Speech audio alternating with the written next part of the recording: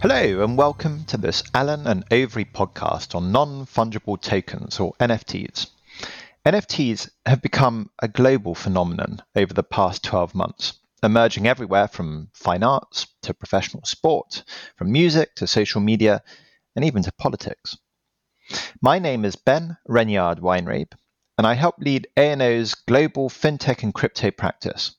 In this podcast, I'm joined by Bella Carlson in our Silicon Valley office, Andre De Rosa in Hong Kong, and Louise Utting in London to talk about what NFTs are, why they're generating so much interest, and some of the things to watch out for. So Bella, can you start by telling us what a non-fungible token really is? Sure, Ben. The short and technical answer is that an NFT is a unique cryptographic token that has attached metadata issued on a blockchain. The metadata often contains a hyperlink to digital content. To explain further, we can think of an NFT as typically having four basic components. The first component is the token itself. Think of it as a verifiable signature. The token is recorded or quote-unquote issued on a blockchain. Anyone can view what address minted the token and who has owned the token previously. The second component is the associated metadata. This can be a piece of computer code that can create an image or a hyperlink to content hosted online, such as an MP3 audio recording, a graphic or image or text. For example, Jack Dorsey's first tweet, which he sold as an NFT. The most common type of metadata is a hyperlink to the digital content. However, there are notable pixel art projects and generative art projects that contain the code for the content within the token's metadata itself. This is so-called on-chain art. The third component of an NFT is the smart contract, which is not a contract at all, but rather a series of automatically executable instructions associated with the NFT. Or to put it another way, a set of rules that govern how the token can behave or interact with the blockchain. For example, a smart contract can instruct that upon the sale of the NFT, a royalty of 5% of the sale price automatically goes to the creator of the NFT. The fourth component is the contract or promise that comes with an NFT's issuance, commonly found in the terms of use for the platform through which the NFT is issued or sold. This is not a technology element. Rather, we're talking about a promise by the issuer of the NFT which gives the token its value. It might be, for example, that the issuer undertakes not to issue another NFT with the same content, or promises that the token holder can enjoy, perform, exploit, or sell the content. Arguably, this layer is the most important, but the least understood. Thanks, Bella. That's clear as to the typical nature of an NFT. May I now turn to you, Andre, to describe the players within the burgeoning NFT ecosystem? Thanks, Ben. The NFT ecosystem is a global one that's developing rapidly, but nonetheless has some identifiable key features. Firstly, we have content creators, be they musicians, artists, influencers, gamers, or related companies in those sectors. These are the people who produce content which goes into the NFTs. Then there are issuers and marketplaces. In principle, anyone can use open source software to issue an NFT to, for example, their Ethereum wallet and then sell it. But often, creators use platforms like OpenSea or Rarible to issue and then market their token, as these are the venues where most trading activity occurs. NFTs are, of course, issued on a blockchain, so at the core of the market are blockchains like Ethereum, Solana, and Flow. Finally, on the buy side, there are individuals like you and me who just want to own NFTs, as well as institutional buyers who want to resell NFTs or fractionalize them. Thanks, Andre. We'll come back to fractionalization. But first, it would be helpful to understand how NFTs are regulated. Louise, the broader crypto ecosystem has for some time been attracting considerable attention from regulators. Is that also the case for NFTs specifically? And perhaps you can start with the regulatory environment in the UK and Europe. Thanks, Ben. I'll give some thoughts on the applicability of the UK and EU level anti-money laundering and financial services regulatory regimes. The UK and EU money laundering regimes apply to certain crypto asset service providers, notably certain exchanges and custodians. In the UK, a crypto asset is defined as a cryptographically secured digital representation of value or contractual rights that uses a form of distributed ledger technology and can be transferred, stored, or traded electronically. Whether an NFT satisfies this definition is likely to turn on whether it's a representation of contractual rights. On the one hand, as Bella explained, an NFT tends to come with contractual rights. But on the other hand, such contractual rights may arguably be collateral to, rather than part of, the NFT, and it seems unlikely that the UK legislation would, at the time it was drafted, have had NFTs in mind. It's therefore debatable as to whether an NFT would constitute a representation of contractual rights, so as to fall within the scope of the UK money laundering regime. In our view, given the UK regime appears to have been deliberately widely drafted, there is a real possibility that an NFT would be deemed to fall within scope. As regards the EU level regime, although the UK implemented the EU crypto asset money laundering regime, the UK went beyond the EU money laundering directive, which is limited to virtual currencies, and so we think it unlikely to cover NFTs. As regards the application of financial services regulation, a basic NFT that simply grants an individual license to enjoy content is unlikely to be regulated at present in the UK or the EU. However, if other types of right attach to an NFT, they would need to be reviewed to identify whether they might give rise to, for example, securities regulation. Furthermore, certain EU countries, such as France, have purely domestic crypto asset regimes not deriving from EU legislation, which would need to be considered.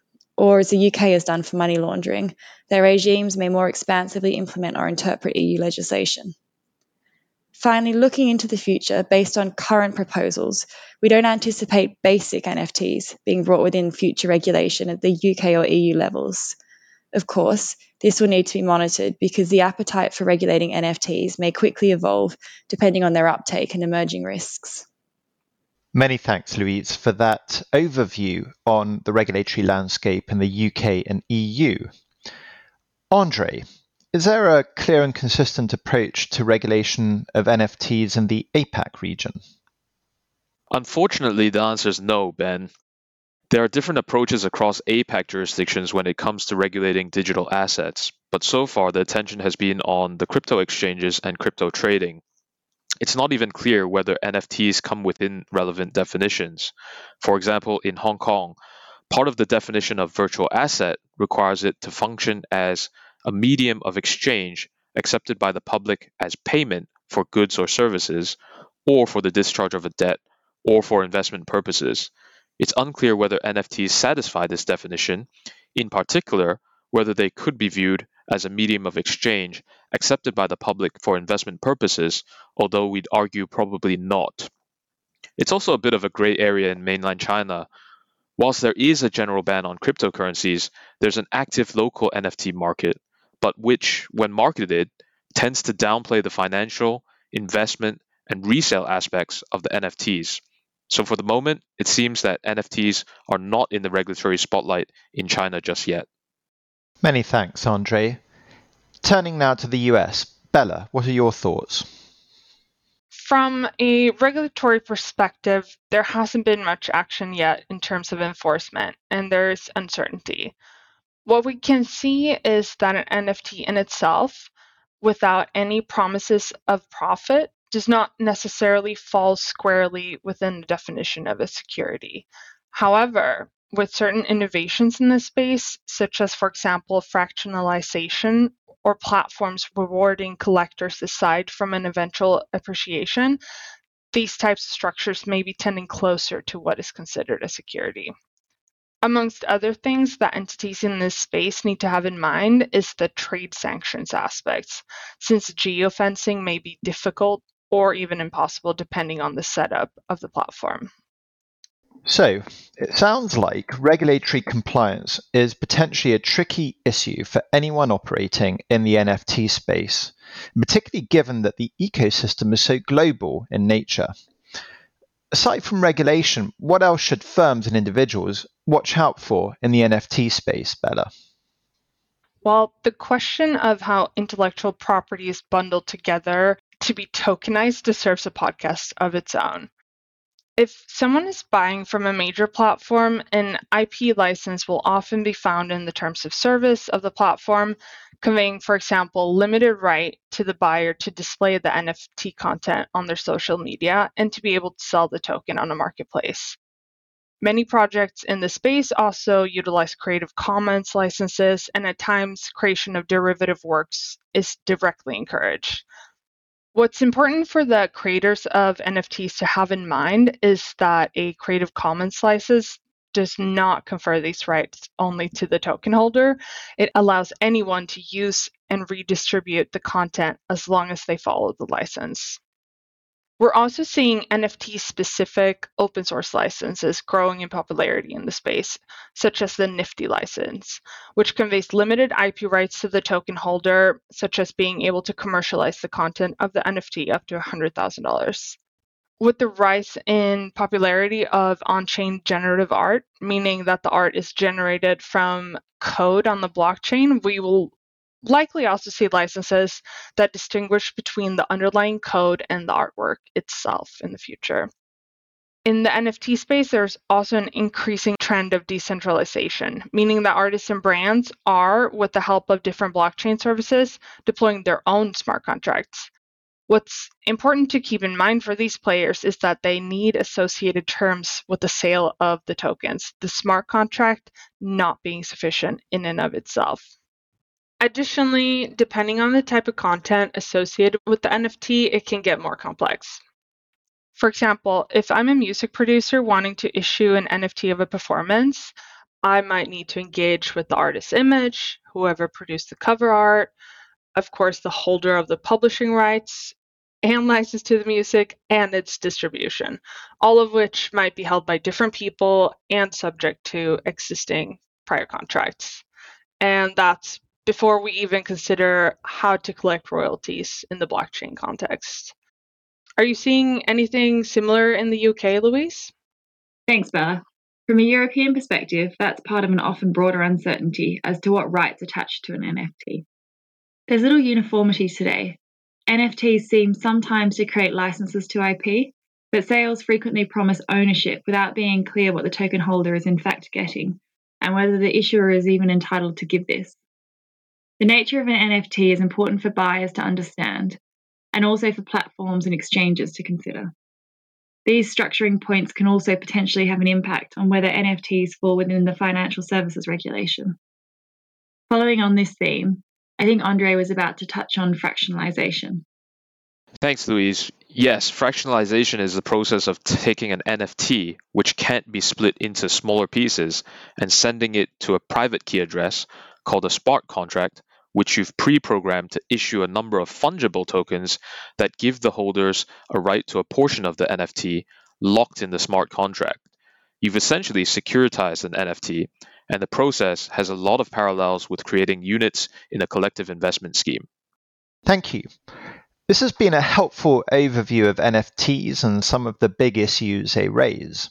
To conclude, it sounds like the NFT space is dynamic and potentially presents a number of opportunities, but with a variety of risks as well as legal and regulatory pitfalls to watch out for across numerous jurisdictions. Thanks so much to Bella, Andre, and Louise for speaking, and to you for listening.